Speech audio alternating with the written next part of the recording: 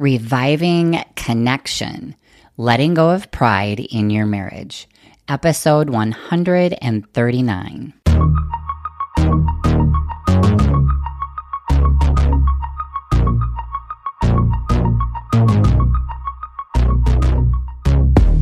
Welcome to the Awaken You podcast, where we break down relationship barriers by awakening your true you. I'm Coach Christine, and the two of us will be doing this work together because this process isn't about changing your partner.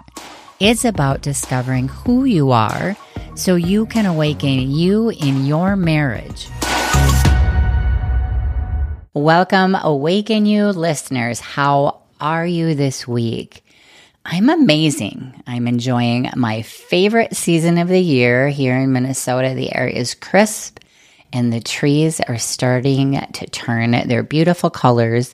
And even though I'm colorblind, I can still see some of the rich reds and the bright yellows. It's just my favorite time. And this week, I am continuing a series where I'm talking all about 6 different ways that we might be negatively impacting our marriage. And so far, I've discussed resentment and control.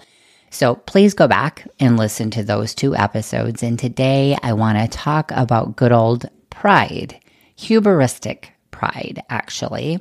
But before we get into pride, I want to remind you all of my Abundant Love mini course, where together we take a look at all of those thoughts that you are having about your marriage.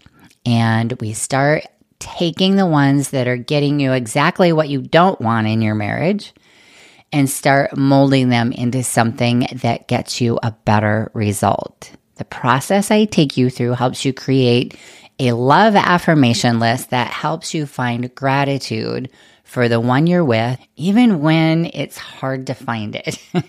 And while you're doing the work of untangling the tangled web you and your partner have woven together. Pride is a tricky emotion because I often talk about being proud of the work that we do here in Awaken You, proud of the work, of the brave and courageous work that we do to create a better marriage, a marriage that where we're more intimately connected, we're more open and vulnerable, we're more intimate. Healthy pride is a pride that has you looking at the things you do and the life you're creating and being able to stand tall, knowing that you're doing it, like you're getting your feet dirty, your hands dirty, your whole dang body dirty, and you're getting the work done. And sometimes it might look a bit messy, right? But you're rolling up those sleeves and getting it done. Unhealthy pride, which is hubristic pride, is a barricade to intimacy. It's like an armor that doesn't let it in, and it blocks connection through taking that superior stance to your partner.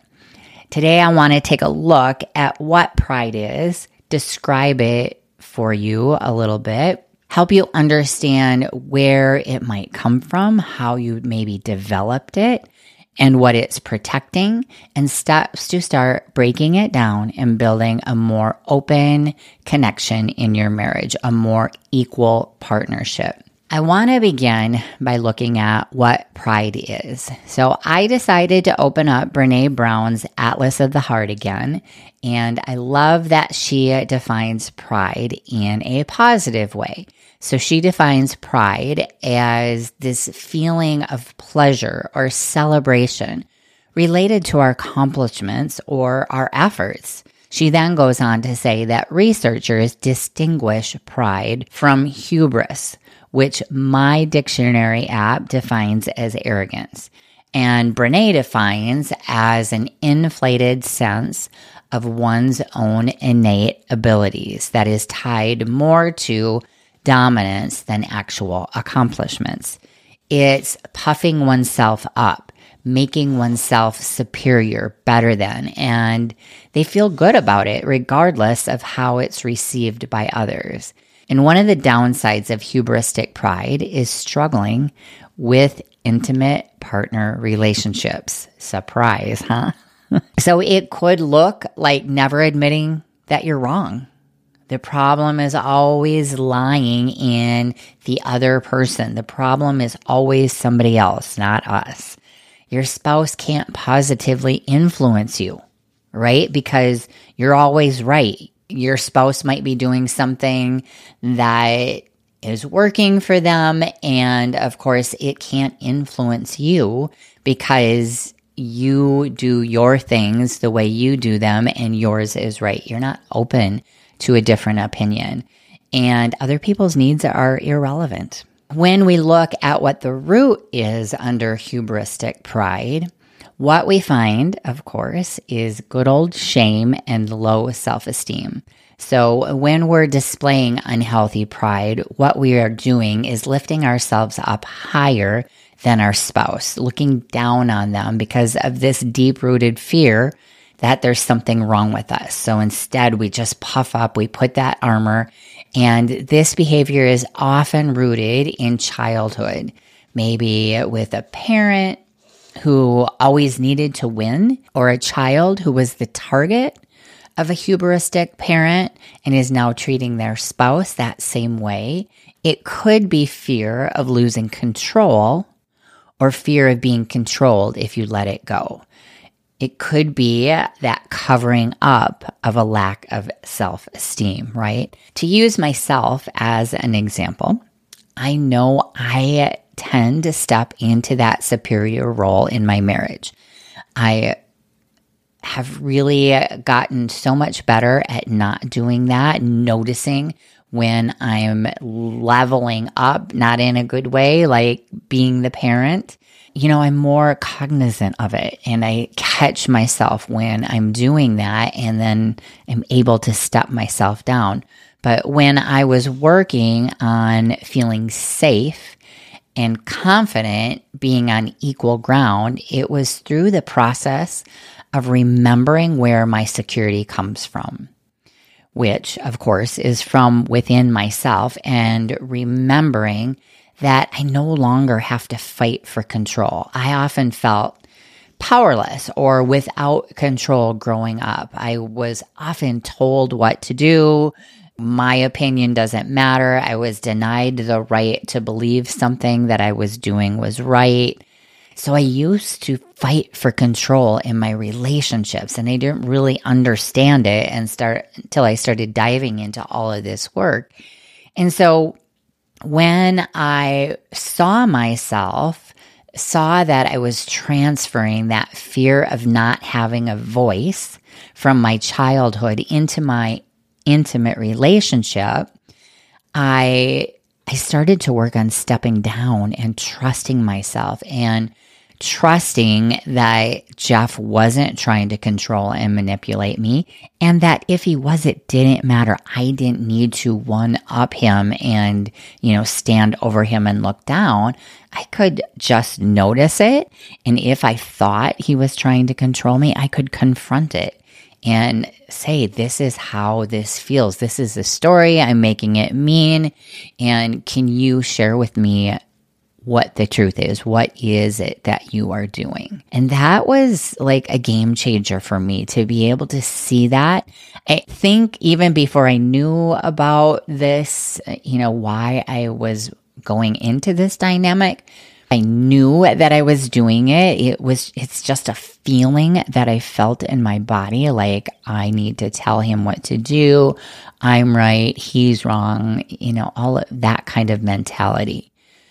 So how do you let hubristic pride go? Well, first of all, right here, listening to this podcast, you now are starting to become aware of the part you're playing in your marriage. You can start paying attention to different dynamics as they are happening in your marriage, and you can decide, am I like puffing myself up? Am I wanting to be right? What's wrong with being wrong?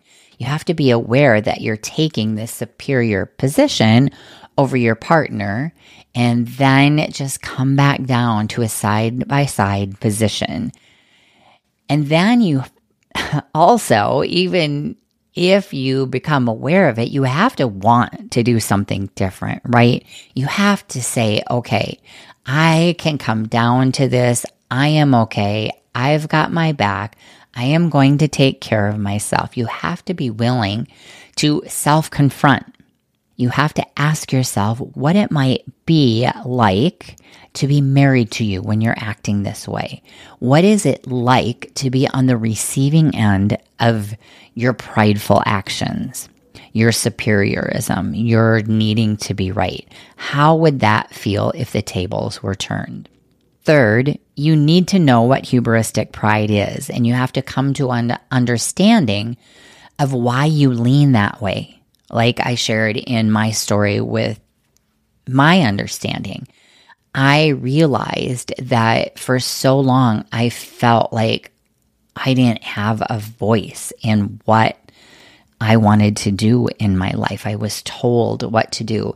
So to overcompensate that, like I squash and I puff up to kind of maintain my sense of control. And it's just stepping down. Nothing is going wrong here. I can stand on equal ground. It is discovering what you're afraid of. Or are you participating in a behavior that was modeled to you? Then the fourth thing you can do is you might want to share what you've learned with your partner. And that could include an apology, right? So first, you can go back to episode 77, which is how to apologize and why it's so important. You'll find the link in the show notes. And then, maybe make notes, bring them with you, but apologize for how you've possibly hurt your spouse. Ask them what it has been like for them to be on the receiving end of your behavior. And let them know that you're working on changing that behavior and that you would like them to partner with you as you work through this. Remember, change doesn't happen overnight. It takes time to change these habits that you've probably been using for a long time.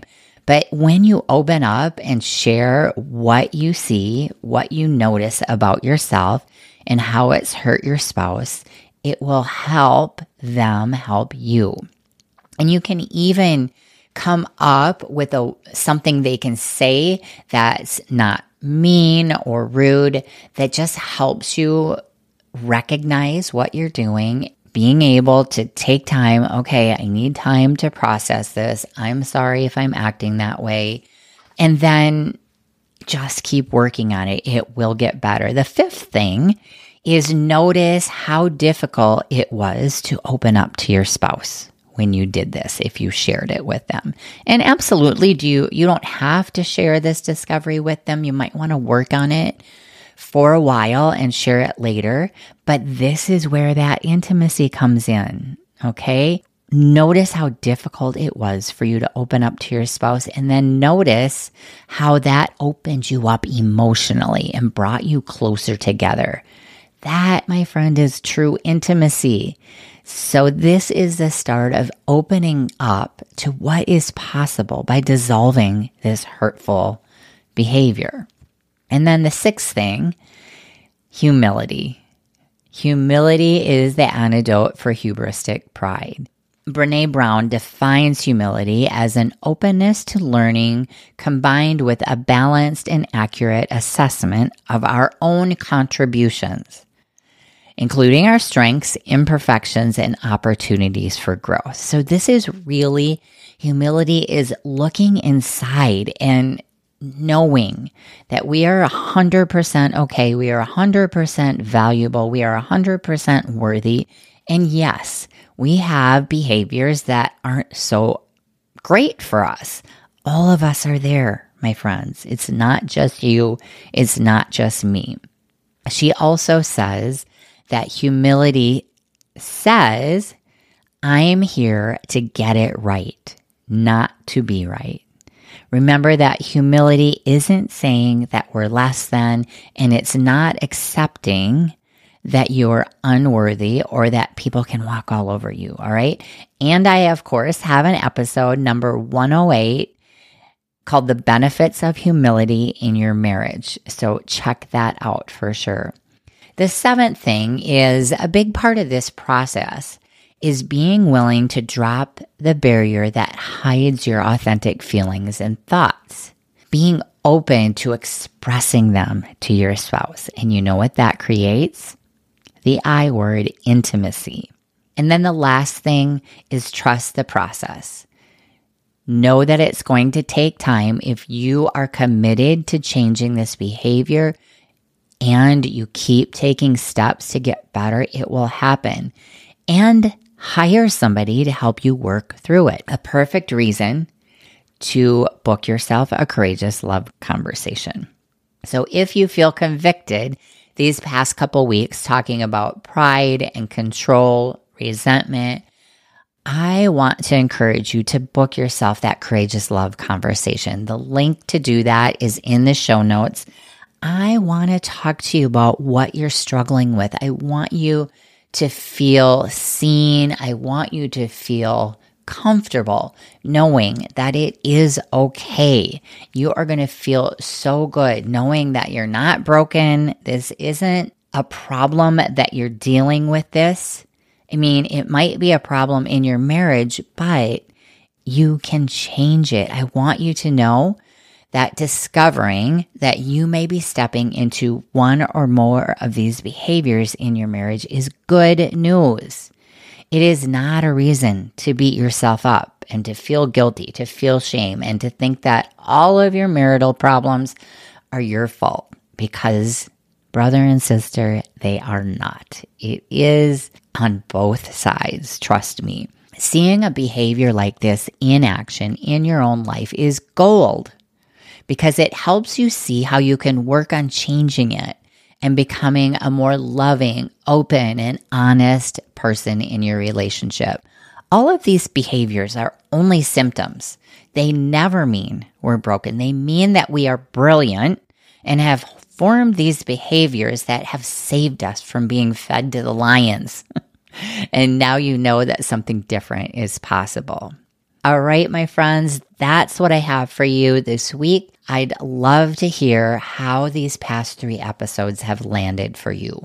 What have you learned about yourself? Remember, we're looking within, not diagnosing our spouse, because most likely they are also participating in one of these behaviors for sure. Please share this episode with someone you love, someone who might resonate with the topic, and then let me know what you think about what you learned today. Also, I would love to hear what you'd like me to talk about on the episode. What are you struggling with? What do you want help with? I want to speak to that thing. I want to speak to what you're struggling with in your marriage or in your life in general. I am on a mission to help you live a life that is without regret. So DM me on Instagram or send me an email and share what it is you want more information about. I love you all. Ciao. Thank you for listening to the Awaken You podcast.